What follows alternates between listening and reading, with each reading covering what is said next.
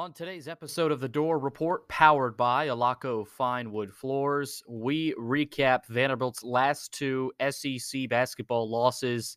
First on Saturday at home to South Carolina, 72-70, and then Tuesday night at home against Kentucky, 78-66.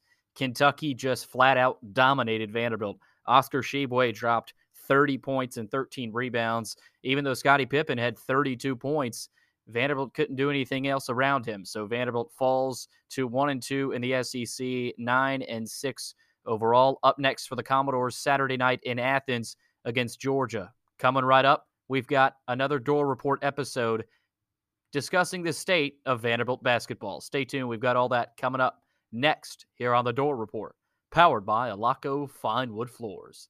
Let's ride.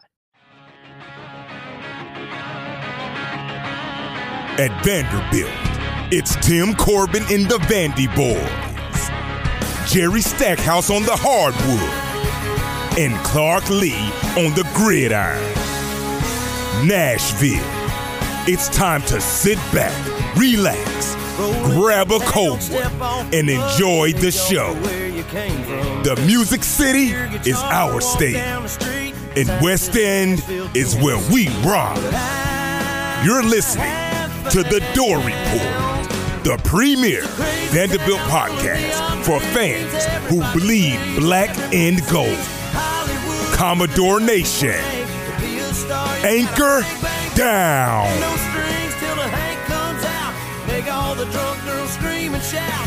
We love it, we hate it, we're all just trying to make it in this crazy town.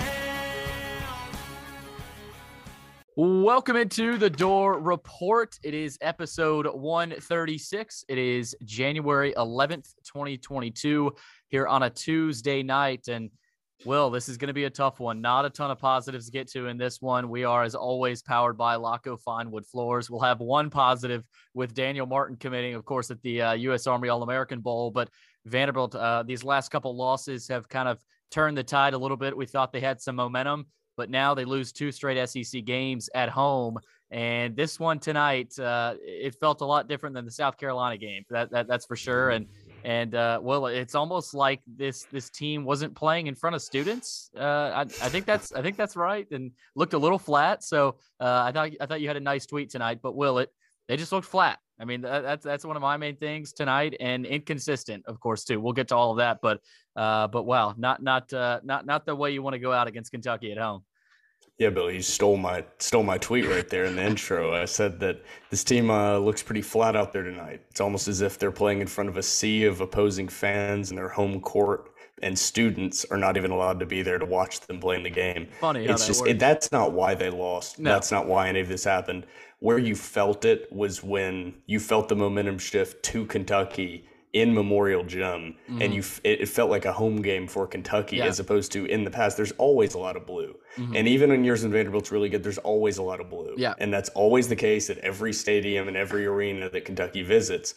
But usually, always, that student section is full of black and gold. And that is what you didn't have, right where that camera is, right next to the court, right where the players can see, right where ESPN gets that audio and it echoes off the walls of Memorial Gym. You didn't have that. And in an environment in a game when Vanderbilt's clearly outmatched player for player, talent for talent, you need a little bit of that Memorial magic, a little bit of that energy. And when that lead expanded out to double digits in the second half, it was game over because it was a home game for Kentucky. So thank you, Candace Story-Lee, Daniel Diermeyer, all the Vanderbilt athletic administration, all of the Vanderbilt University administration for one of the dumbest and most boneheaded and illogical and non-science-based decisions that I've ever seen in my entire life. Bar none, you've become a national clown show story. So congratulations. How's that for an intro, Billy? What an intro. What an intro. Fans are in for a treat for this one. But, Will, I'm totally with you. We're going to get to all of it.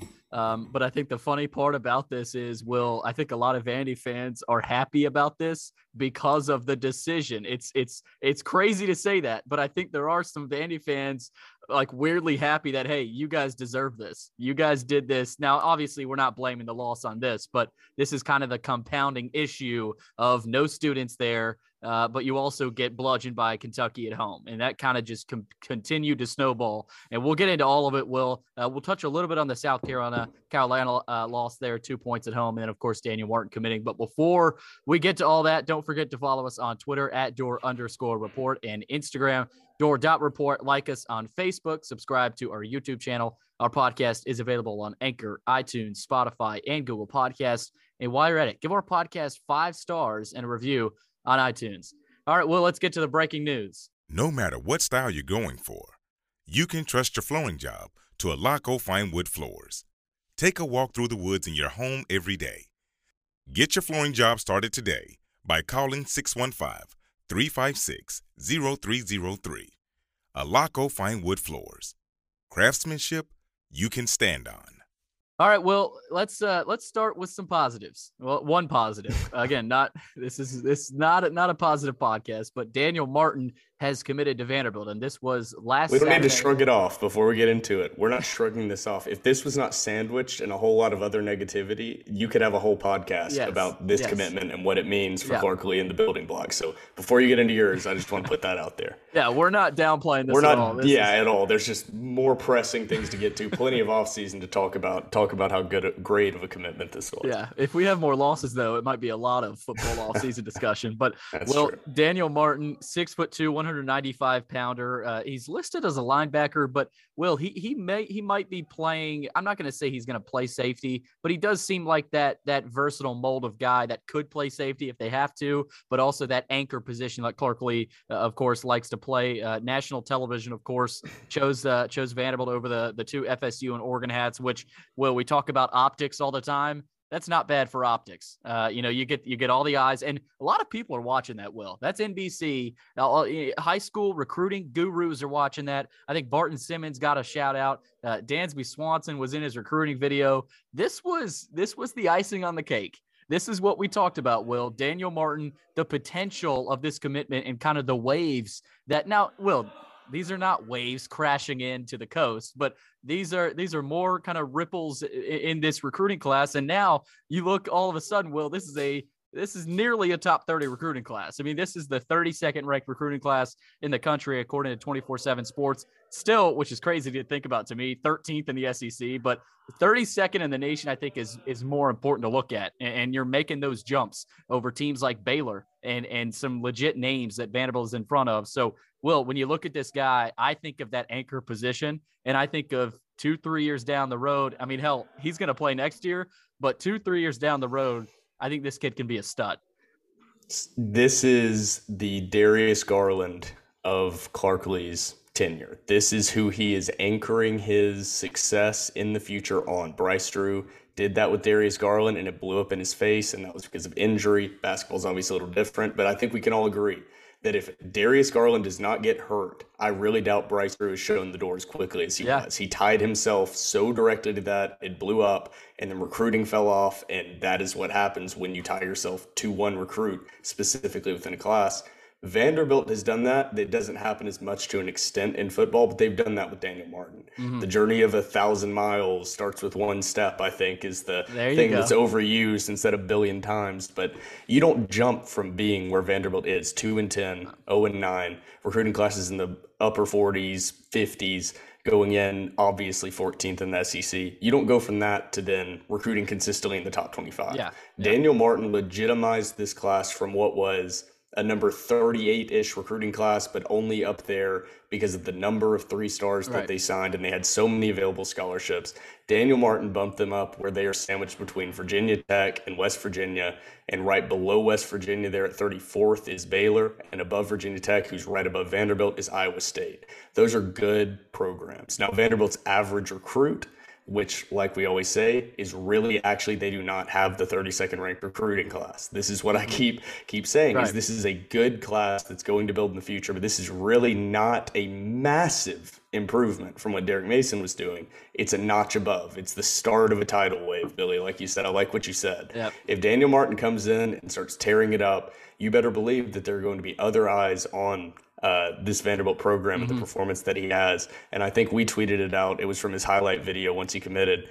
The quote was, he's Mr. Everything. So you said he's versatile. He can do anything, can do everything. A lot of his highlight tape is actually on the offensive side of the ball, showing off that speed. And that's something pretty impressive from a four-star linebacker prospect. Well, I know we don't like the brick-by-brick reference from Butch Jones, but I look at this commit as you're building a house. You got all these bricks. You're getting to the top. You got to put the roof on. I think Daniel Martin is that roof on top of this class. And there could be other guys that I thought you were going a completely different direction with that metaphor, Billy. You had a much more short-term house building. So I liked that.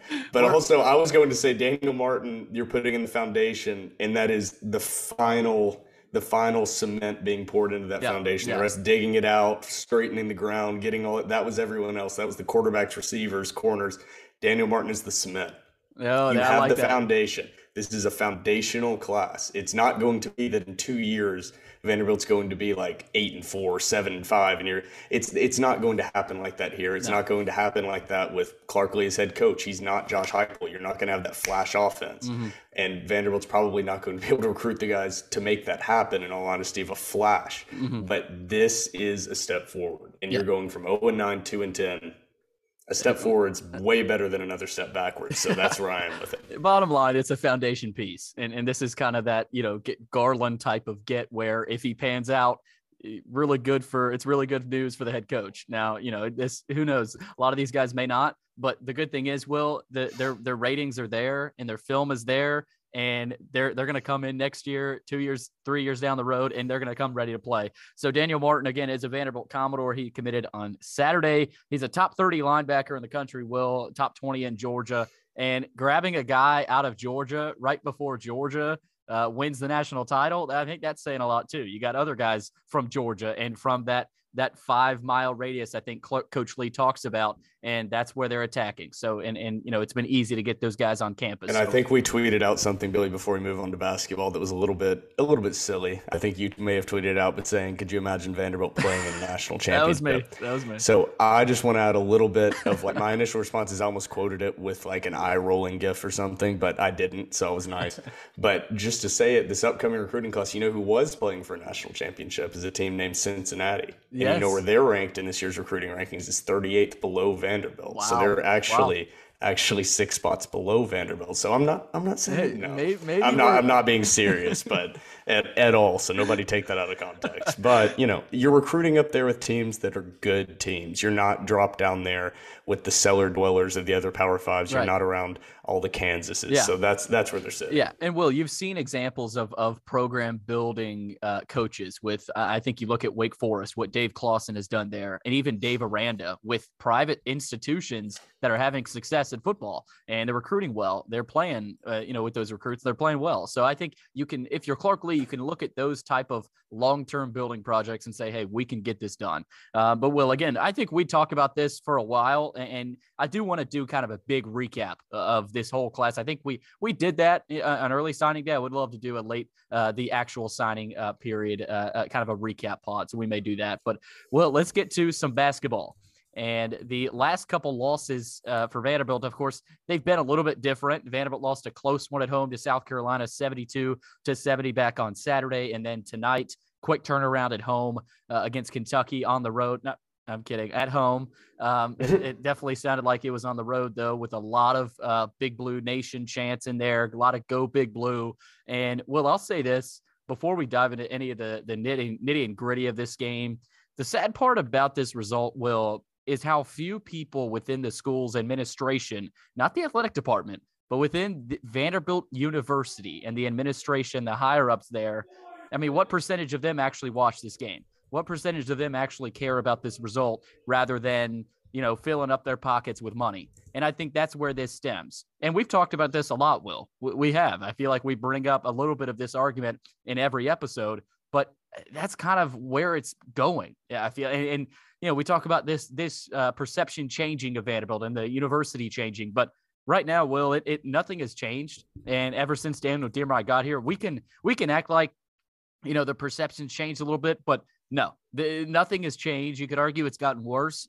And I put more of this, again, people are talking about on Twitter, don't blame Candace Lee. She's hamstrung. But I mean, come on. She's the athletic director of Vanderbilt. She deserves to take blame for this. So does Daniel Diermeyer. So does everyone. I mean, this is the fact that Vanderbilt is, you can't blame Candace Lee. That's hard to believe, in that. But Will, I think I look at this and I think about, what are the Vanderbilt University administrators thinking about this? And they're probably not thinking anything about it. They're probably not even thinking about it at all. So that's the sad part of this. And we'll get to some of the stats here, but Will, I just want to kind of open with that and kind of say, look at the state of this program and where they're at. And the fact that, that we've talked about some improvements with what Candace Lee has done, but at the same time, these haven't been monster steps. And you could argue there haven't been any even average steps taken. So it's just hasn't gotten much better. I think that's what I'm trying to say. We've had a locker room redo. Great job. Yep, there you go. And we've had a lot of talk. And that has been the entire administration right now. And other than that, I don't know what you can point to. We've been pretty positive when it's come to her and what she's done, raising $300 billion to get the V United campaign or Vandy United campaign off the ground. Yeah, and get the stadium rebuild, the new basketball facilities. That's been her main focus. So I do want to keep that over there and not just lambast Candace Storey-Lee here, because she's doing well with that. That doesn't happen overnight, and she is fighting an uphill battle. And I think the Vanderbilt AD job, to just start off with this, is the toughest AD job in the country, bar none, not even close. So start with that. On the other side of that, what was the issue that we always talk about with David Williams? Is he was just going to toe the line. He was the yes man, that's how he stayed tenured so long. He wasn't going to push back against the university. And part of me thought, because of the steps that had been taken as far as Vandy United goes and actually getting money put into these athletic programs so they're not just the waste bin of the SEC, hopefully in the future, and she actually had taken concrete steps in that direction, I was hoping she would not be a toe the line and do this. Because if that was the case, there would be more of a statement made by Vanderbilt athletics. You would hear more murmurings coming out of there. All that was put out was some memo, some little 2-sentence memo, and that's all that we've seen about it. It's never had a statement. Everything else has just been they've acted like nothing has happened. And I know their mentions are full of a lot of people reaching out to them as far as this, with some things a little constructive criticism and some things a little less constructive. I think would be a fair way to say that, but. It's just, I don't know what their thought process is here. I don't know what the administration's is besides money. And Candace Storey-Lee, I mean, at this point, it's such an embarrassment. You have to stand up and just be like, I will not be a part of something that is clearly not in the best interest of students. If you want to make the argument that it is in the best interest of the student athletes and the students on that campus, and you want to take that stance that COVID is deadly to them, which is not science-based, but that's not what we're getting into. If you want to take that stance, I'm talking about cognitive dissonance here, things that just don't add up. You are putting student athletes on that court to generate your university millions of dollars that you can then funnel into things besides athletics that do not benefit those student athletes. The students on your campus are not allowed to attend those games in order to watch their classmates play basketball on ESPN against their big rival. But you know what you didn't do? You didn't ban all attendance. You didn't say no one can come. You didn't refund everyone's money. You didn't do that because that then affects your pocketbook, and that actually affects the bottom line. And instead of sitting there up on your high horse and saying, look how much we care, we're Commodore Cares, instead of doing that, you actually have to pay the price for your moral high ground stance. And Vanderbilt has never been willing to do that. And that is the problem with, they are not supporting students. They're not supporting student athletes. They're supporting the optics of the university being the most liberal, progressive, elite university in the country. And that does not benefit anybody but the people that are professors tenured at that university, do research at that university, and that is it. Other than that, students don't benefit, student athletes don't benefit, people in Nashville don't benefit, fans don't benefit. And their outlook is so narrow-minded, thinking that sports are not a reflection of the university. They've allowed the athletic facilities, the perception to just become decrepit at Vanderbilt. And that is the most public advertisement you have to the average person, is your athletic teams and how they perform out there, just to average people. And Vanderbilt has the great image of elite academic institution, whatever may have you, and that's fine. But the average person doesn't like Vanderbilt University. They look at them with a side eye in Nashville like that's over in West End, that's Vanderbilt. And they have never made an effort to come in and actually become a part of Nashville while Nashville has grown, and that's why they've been left in the dust. So for a university that is so concerned about optics, they sure have a really shitty time figuring out when they've really messed up and these optics are horrible, and they haven't even doubled down. That's the problem. I would almost respect it more if you doubled down on your horrific, illogical decision. But you didn't double down. You just said nothing and ignored it like you never did anything. And you just students can't come, but everybody else can come. And these people that otherwise would never be around these basketball players that are out on this court in an enclosed space, which I heard was where COVID spread, apparently. Who would, according to the science, and you're putting students and student athletes out there in this contained area with people that otherwise would not even be on that campus. But the people that are already on that campus and students can't walk on their own campus to the game that is being played on their campus. So I hope that made a little bit of sense, Billy, because my God, you got me going there. Hey, I got you going. And Will, I think a lot of people agree with you, and Riley LaChance agrees with you too. He tweeted out, and alums are starting to take notice now. Matthew Fisher Davis has been tweeting out. Riley had a tweet. He said, biggest game the program has had in years, and students can't even go. The staff and players have clearly worked tirelessly to try to bring Memorial Magic back. They deserve better. And we're just going to let Kentucky fans buy all those tickets. Make it make sense. That's sense. Billy, I'm not trying to interrupt you, and this is one sentence, is I don't want this podcast to be, I don't want it to be taken out on the guys on the court and Stack that had nothing to do with this decision. Maybe Stack could have pushed back, but especially the players had nothing to do with it. Yeah. So I don't want our criticism to be more than it otherwise would be when the players are also being put in an awful spot. Yeah, no, these players are in the awful spot too. So is Coach Stackhouse. He knows he's hamstrung. I doubt Coach Stack can. I mean, he probably could have pushed back, but I doubt he could have done anything about that. But Matthew Fisher Davis also tweeted, college basketball environments are mostly predicated on the students. What happened tonight and moving forward is an absolute shame. So, Will, I think it means more when you start having alums, like younger alums, start to tweet about what's going on. And, I mean, LaChance he was on that team the last time they beat Kentucky, I think in 2016. And Matthew Fisher Davis was on teams that beat Kentucky. And they won't stand for this. There's fans that won't stand for this, and the fans right now at this point, they're not going to the games. They're not even going, and that's where we're at. Will, this was my favorite tweet from Matthew Fisher Davis. He's been very active, and I've loved it. He was rolling. I've loved it. He's been dead on with almost everything he said. But my favorite tweet from him said, "I swear, with the perception that he had when he left, this is a great tweet of how players and." This coach was very tough on Matthew Fisher Davis. Yep. He said, this is the tweet from Matthew Fisher Davis. I swear Vandy Athletic's been bugging since they got rid of Stallings. He wouldn't go for none of this. And I think that is true. I really do think that based on Kevin Stallings' personality, I really doubt that this would have flown. I think there would have been a public tirade and statement by him. And that's what I mean when toe the line. Because you can push back without pushing back to the point of getting fired. And that's where David Williams didn't do it. That's where Candace Story-Lee hasn't done it. And that's where Stack's not doing it. And Clark Lee hasn't done it at all. Yeah, no. And I think it also connects to James Franklin. Look at some of the former coaches Vanderbilt has had. Coach Franklin, he was going to push the needle. He was going to push the needle as much as he could. Kevin Stallings would push the needle as much as he could. Tim Corbin always does, but he doesn't have to. I mean, he's Tim Corbin. So, Will, I'm looking at the coaches and saying, okay, are they going to push the needle? Right now, they're not.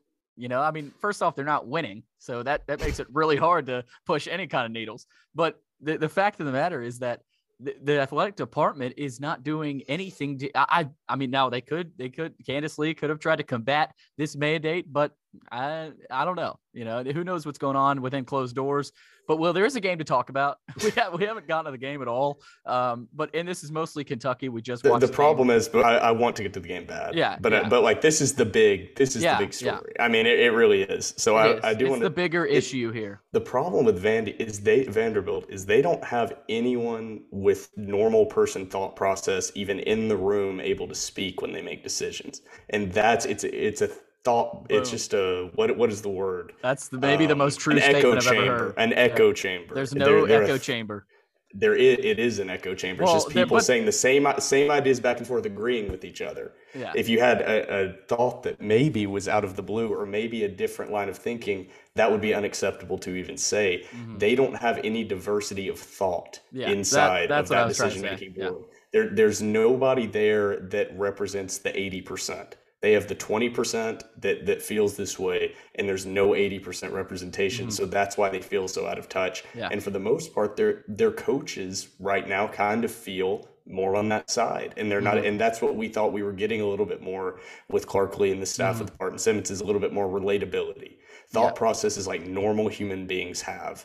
And right now, I just don't see that in this athletic administration. As long as they are this enemy that is battling against the fans, this higher order. That is such a unique, weird thing that we have in this, that we in feel this like we are beautiful constantly, city of Nashville. It is the athletic programs and the fan base battling against its own athletic department and university, and they are doing everything they can to stand in their way of success. Yeah, and so that's why and you're competing in the SEC, where every other school is like the opposite. That the school is like, will you guys please like chill out a little bit? And they're like, no, we're not. We're just going to run rampant. And they're like, okay, do whatever you want. Yeah. And I'm honestly surprised how long some Vandy fans have held on. And again, I don't want to get too super down in the dumps, but that's where we're at. I mean, there's no other way to put it. I'm surprised there are as many Vandy fans as there were tonight. They're probably 80% Kentucky, but I mean, there's still, it's not like there were no Vandy fans there. So that's what I was kind of surprised about. But Will, I'm completely with you there. And again, I think we could talk about this for 3 hours. But again, I do think we need to get to a little bit of the game. I want to start with, a broad topic, and that's consistency.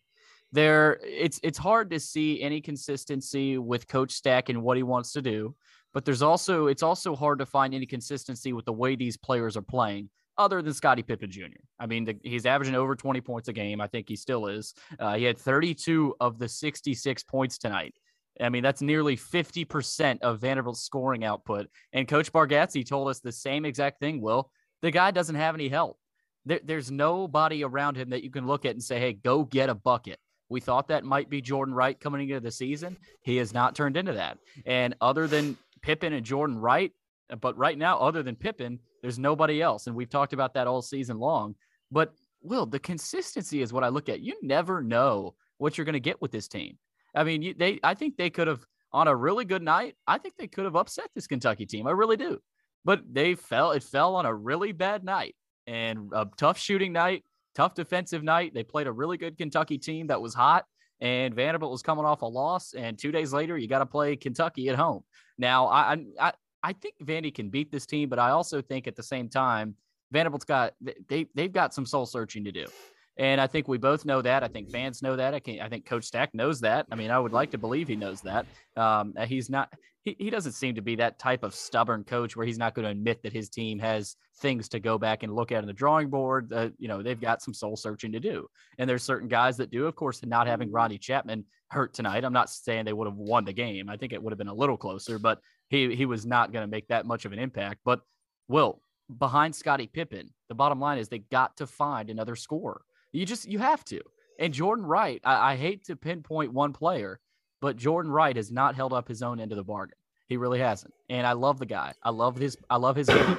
I love his physicality. I love how much he's grown, but he had a role to play this season. And I hate saying it, but he hasn't held up his end of the bargain. He hasn't played up to that role. And again, I'm not putting this loss on him. I'm not putting any of the losses on him, but I'm saying a lot of these issues could be solved if guys play up to their potential, and they simply didn't tonight. I'm not saying they can't against Georgia on Saturday or against Tennessee at home again next Tuesday. But, Will, when this team, their next leading scorer is Trey Thomas with 14 behind a 30-piece from Pippen, you're not going to win many games at all. You're just not. And I think they might have lost to VCU tonight again. It was just that kind of game, and it felt like the snowball started. I think the snowball started at the end of the first half, to be honest. They were down, I think, 12 at the half, if I'm not mistaken, and everything just sort of snowballed. It's almost like, if we get the go big blue chance going, it's going to go downhill. So that's what I felt in this game. Well, there was a certain point where they tied it up at 22, kind of midway through that first half. I said, something might be happening. And then, bam, Kentucky comes out of the timeout, and everything snowballs, and I think it carried over into the second half. So those are kind of my overall thoughts, Will. Again, a lot of this is broad because we're talking about the same things. Kind of starting to get into football territory. Hopefully not. But again, I think from a broad perspective, you cannot, there's nothing reliable about this team other than Scottie Pippen Jr. Not saying anything we don't already know, but that's kind of what I'm getting at. Yeah, there's no bold realization that we're going to come on here and say, but there are some interesting stats, and I love stats, and I love when they tell the story. I love when they tell the story of what you're seeing, and this basketball team is the perfect example of why you can't just look at the overall season statistics. You have to go game by game and look at that box score, because if you look at the scoring, you'd say Pippen's averaging 18.3 points per game, leading scorer, obviously, SEC preseason player of the year. Jordan Wright, expected to be the secondary guy, is averaging 12.7, a little less than you'd want, and then you've got Stute averaging 8.6, a third guy putting in consistent buckets, and then you've got, 4 guys averaging over 5 points. You'd be like, okay, there you go. I mean, that's not great, not ideal, but it looks about average, what you expect to see. But when you go box score by box score, you said it perfectly, consistency. Yeah. You look at the guys that contribute. It's not that they are scoring 10 points a game. It's that they're having one game with 19 and one game with 1. And that's not a recipe for success. And it's different guys outside of Scottie Pippen every night. The only guy, you said you didn't want to call it individual guys, and you can't do that because it's not on anyone. The only individual guy who can say this loss is not on is Scottie Pippen. He has turnover issues, but that is not necessarily because he's just playing awful. He's just trying to do so much. He's getting put in so many spots that if you had guys around him that could drive to the basket and make plays, you wouldn't have happened. So into the box scores, you have Scottie. We're going to start with the game against Arkansas here. Here we go. So actually the win that they had. Okay. So of course, Scottie Pippen Jr. leading scorer, 22 points. The 3 leading secondary scores. You had Trey Thomas put in 15 points, 5 of 7 from 3. If he's doing that, he needs to be on the court no matter the other parts of his game. You've got Jordan Wright had 12, not great, but 3 for 11, but he put up 12. Rodney Chapman, efficient game, scored 11. So right there, that's why you won. You had 3 guys that scored in double digits outside of Scottie Pippen. So then you go to the South Carolina game that they lost. You have Miles Stute actually put up a great game with 19 points. I mean, I think he was the reason they were in that game. Yeah. Scottie Pippen, the second leading scorer, did not have his best night, 0 for 3 from 3, scored 17. Jordan Wright, 15. Okay, so you have some points from Jordan Wright, but now it's Miles Stute that's putting in buckets. And the guys last game that performed well, Trey Thomas, he had 0. And also Rodney Chapman, who performed well, he had 1. So those 2 guys that were your second and third leading scorers last game now had 0. And basically on the game, they had 1 combined point. That's not a recipe for success. Lose that game. Then you go to the Kentucky game. Scottie Pippen Jr., 32 points. There we go. Your guy that just scored 0 points, Trey Thomas, is now your second leading scorer with 14. No one else in double digits. Miles Stute, 6, after having 19 in the game against South Carolina. After having how many points? After having 8 points against Arkansas. It's just waves. And you never know where the offense is going to come from. And from a coaching perspective, it's hard to really design an offensive game plan when you say, we have one guy, I know what I'm going to get. And everyone else on this team, we just kind of have to shoot until we figure out who's actually going to be able to perform on the offensive side of the ball. And it's just going to be a random pick a name out of a hat of these 6 guys. Who's it going to be? And Chapman, this is the first game, I don't want to say Chapman, this is the first game that Vanderbilt, we felt they missed Robbins. Because I think the whole game plays a lot differently. Dominated. If you have, and especially when QMB was out of the game. QMB was getting dominated as well, but he was able to hold his own a little bit just because he's big enough. Jermaine Mann plays so damn hard. He rebounds so hard, but against Kentucky, he's just not big enough to be playing down low. He's 6'6". He was just getting manhandled down there. If you could have Liam Robbins playing 25, 30 minutes, and then you bring in QMB, who's also 6'10", big body, this whole game looks different because Kentucky's not able to just effortlessly feed the ball inside.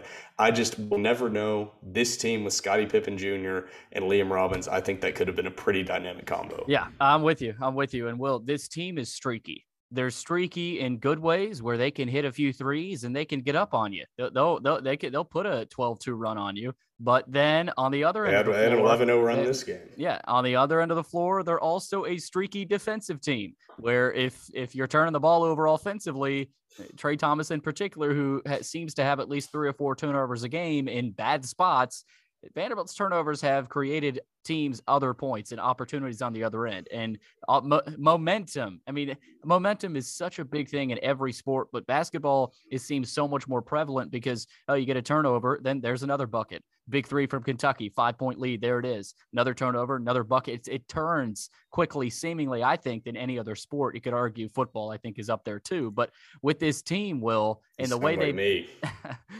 this team and the way they play, they're just so streaky, and it can be a good thing. You can be a really good streaky team, but this team is they're a bad streaky team. They're bad in the way of one guy turns the ball over, then where's the offense come? Especially if Pippen's out of the floor, nobody knows, and the stagnation continued today again. So, well, I think I look at this team and I say, okay, the last time they beat Kentucky was 2016, and I guarantee you they shot a lot of threes, and I guarantee you they hit at anywhere from 12 to 15 of them, and they were hot. Now, if you're not hot against Kentucky, you've got to be somehow scoring inside, maybe creating turnovers. They didn't necessarily do that. I do think when this team is creating havoc, and they can create havoc, this is I think a somewhat dangerous defensive team where if they get going and they create some turnovers, they can win games. But at the same time, Will, if they're not making threes, where do you go? I mean, I feel like that's where this team is at. They rely so heavily on that 3-point shot. And if Scottie Pippen isn't making his shots down low or even getting those opportunities down low, where do they go? And I think in years past, you said, oh, we've got multiple guys that can hit shots, but we've also got Damian Jones down there. We've also got Luke Cornett down there. So I think Liam Robbins has been sorely missed. And each SEC game we see, Will, I think we're going to begin to see and realize how big of a miss he is right now. And who knows if he comes back for his safety and his health. And I think who knows if he has NBA potential, but for his future, who knows if he'll be coming back. But Will, I think Liam Robbins would have definitely made an impact tonight. And again, down low presence. Again, you can kind of survive a little bit down there with QMB, but once it gets 10, 15 minutes, Tshiebwe had 30 points and 13 rebounds. I mean, he tore it up down there, and he was hitting jump shots too. And Vanderbilt doesn't have that versatile 5-guy athletic nowadays in college basketball to guard that type of offense. So I really do think they're missing Liam Robbins, but I also think, Will, they're missing a guy like Lee Dort. I mean, who's just athletic and a big body down there, a guy that can move. I'm not saying QMB can't.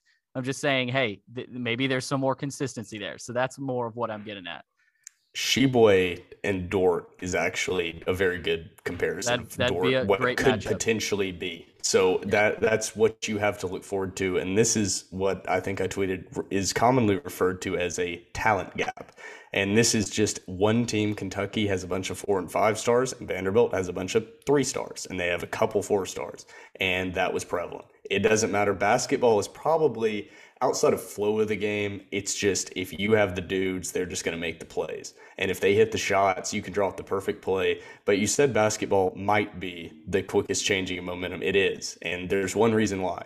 It's the only sport that doesn't have stoppage of play after every score. And that's why you can actually, when they say you go on a run in football, you change possessions multiple times, multiple stoppages. Teams can go on a 10-0 run in basketball and literally no stoppage of play in 45 seconds. And the game can turn that quickly. That's unlike anything else in any sport. And that's what has been happening with this Vandy team. Vandy has the tendency to go on scoring droughts. And that is not a good combination. Consistency of in between games, consistency within the game. It just all comes back to consistency. Mm-hmm. But we keep talking about Stackhouse is trying to run a pro-style offense where you don't shoot mid-range, which I'm fine with because I think the mid-range is a complete waste of a shot unless it's wide open.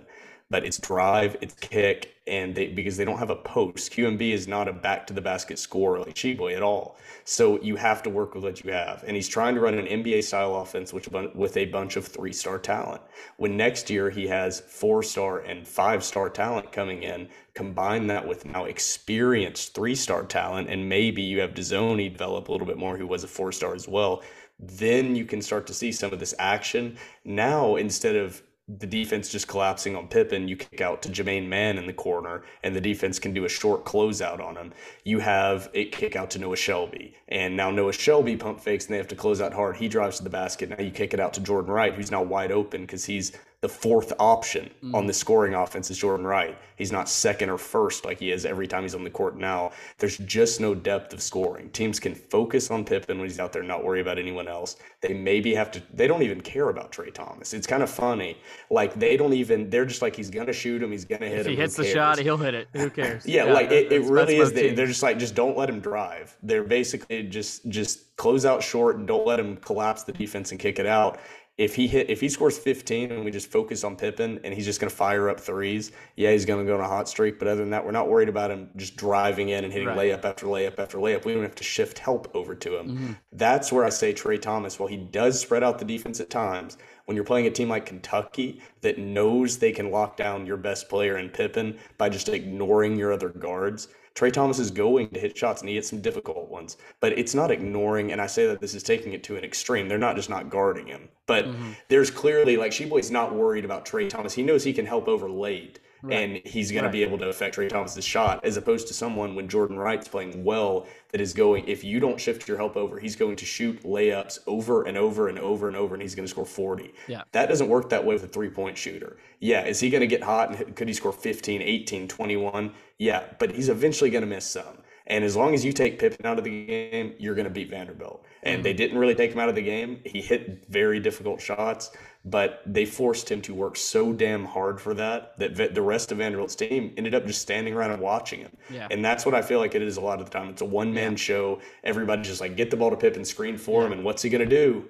And that's just too much to place on him, and that's why he's having these turnover problems. You can see him to be getting a little bit frustrated. I don't know if that's true. You can kind of, and how would you not be? You can see it. How would you not be frustrated when you scored 32 points and you're down 30? You can't blame that's just the guy. that's just natural. a tough place to be in. So Chapman definitely is a stabilizer for the team, and that didn't help. When things went bad, they went to worse, and then you had opposing fans in the student section, so when things went bad, they went even worse. That's where we're at, is I think we're in agreement. They probably would have lost this game, and the final score doesn't even look that bad, but that lead would have ballooned out to 14, 16. Maybe Vandy's able to work it down, maybe they're not, but I don't think that lead balloons out to 30 like it did, and Vanderbilt was fortunately able to get hot and make it look prettier on the scoreboard.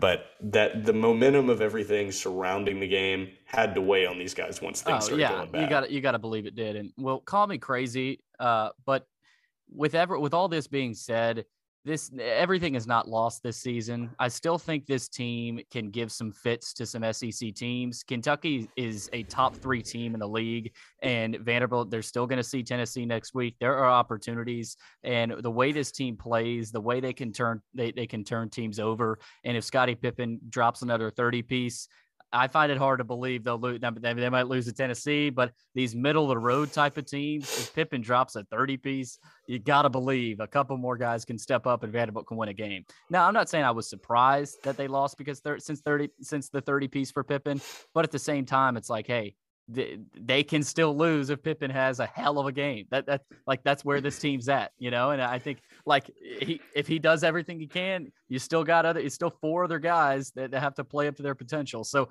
that's where I'm at with this team. Will, as negative as we have been, it's the 3rd game of the SEC season. There's still plenty of time, but again, the breaks are coming. You know, I mean, the car's slowing down a little bit. You know, got to pick it back up. And Georgia on the road on Saturday is a pretty good opportunity, actually. Yeah, that's what I was about to say. It's now that we've had the doomsday get out of our system and everything's been so awful. Remember, they're 1-2. I think you would feel a lot differently about this had Vanderbilt lost to Arkansas and lost to Kentucky and beaten South Carolina. Yeah. It's just, it always adds double and makes it feel worse. I think we all looked at this SEC schedule and said they're probably going to lose to Kentucky both times they played. They haven't beaten them in 6 years. We knew that going into this game. They were an 8.5, 9-point underdog on the Vegas odds at home in Memorial. So if they were at a neutral site, they would have probably been about a 12-point underdog. That's about where they were at. We thought they were going to lose. Yeah. That was just compounded by the fact we thought they were going to beat South Carolina. So we went into that game. You're leaving that game with this bad feeling, bad taste in your mouth, and we didn't have a podcast in between. But now, instead of just it being like, okay, we lost to the team we thought we were going to lose to, and we lost one that was a bad loss, and then we had a good win. Instead, it wasn't sandwiched in the middle that way. So this Georgia game on Saturday is very winnable. Georgia's the worst team in the conference, I think, pretty easily. Yeah. This is a must. Yeah. This is a must have to win game. Yeah. Like, I know that's dumb in a team that probably doesn't have NCAA tournament hopes, probably doesn't have bright hopes as far as an overall win-loss record in the SEC, just being realistic.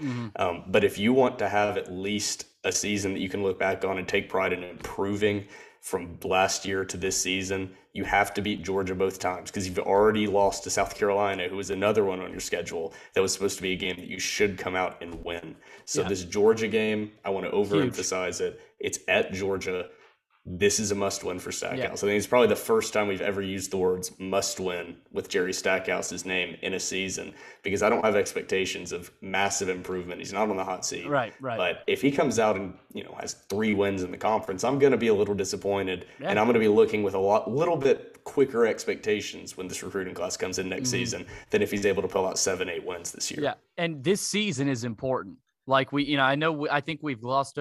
Maybe I don't think we've glossed over it, but with the way that the momentum of a season plays in a recruiting class, this is important. It's like the year building up before Darius Garland. They were solid.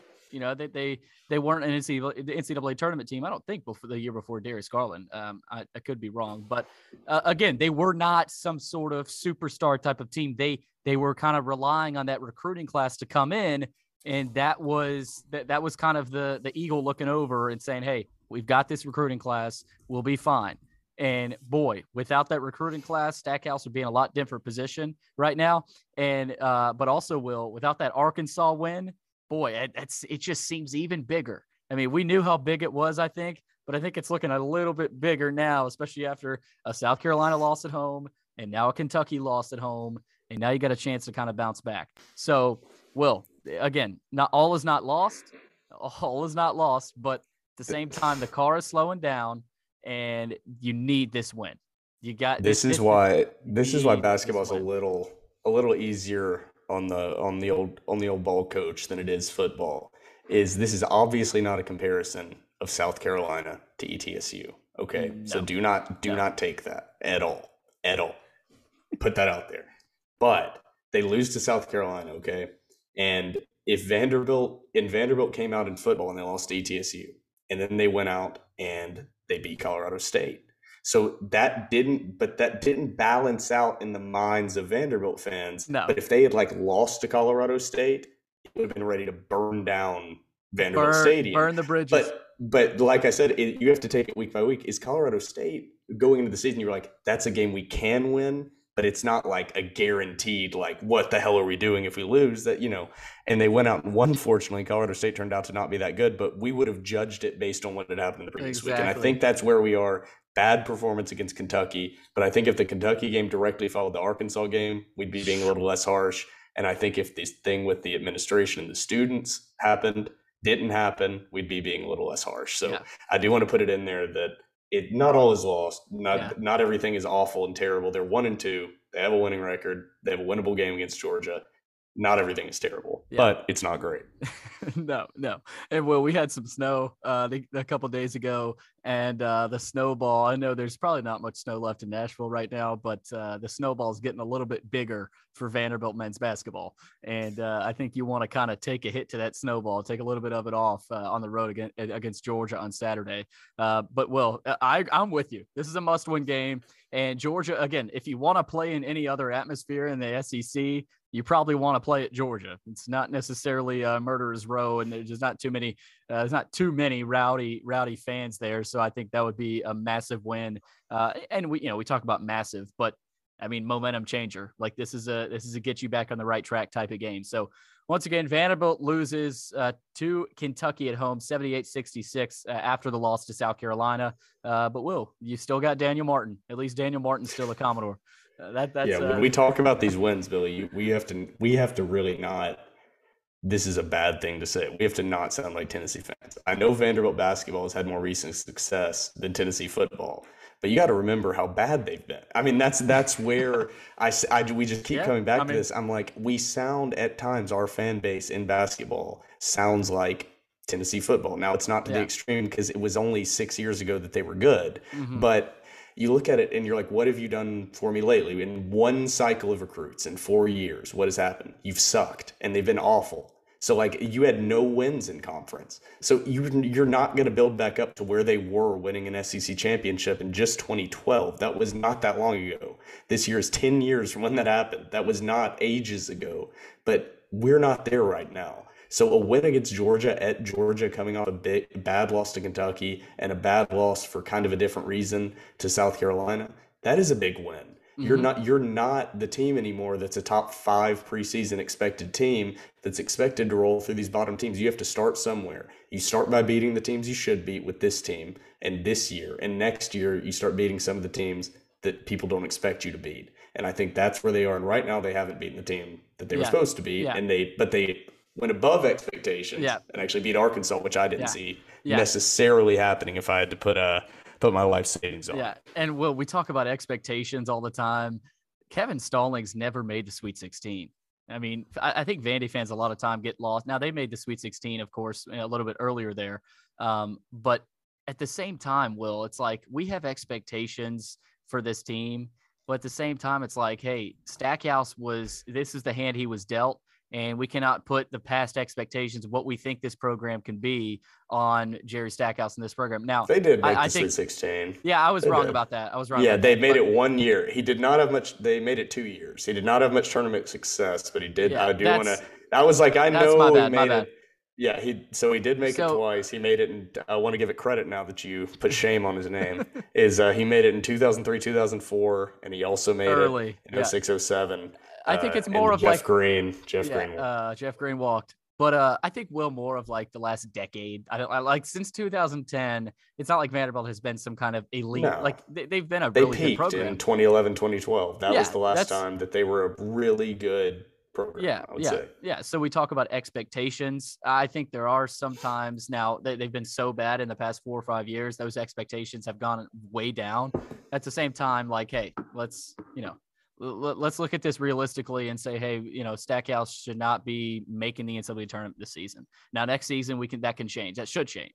But Will, it's getting a little bit tougher. Hopefully, we want to see a win on Saturday at Georgia so everything can change. But then again, if we see a Tennessee loss, we might be going back to the same old. So we'll see how that goes. But Vanderbilt and Georgia on Saturday, and they'll play Tennessee next Tuesday night. We'll see how much orange is in Memorial Gym. Students will not be coming back, but at the same time, Vanderbilt has a chance to get this turn in the right direction. You've been listening to episode 136 of The Door Report, powered by Alaco Fine Wood Floors.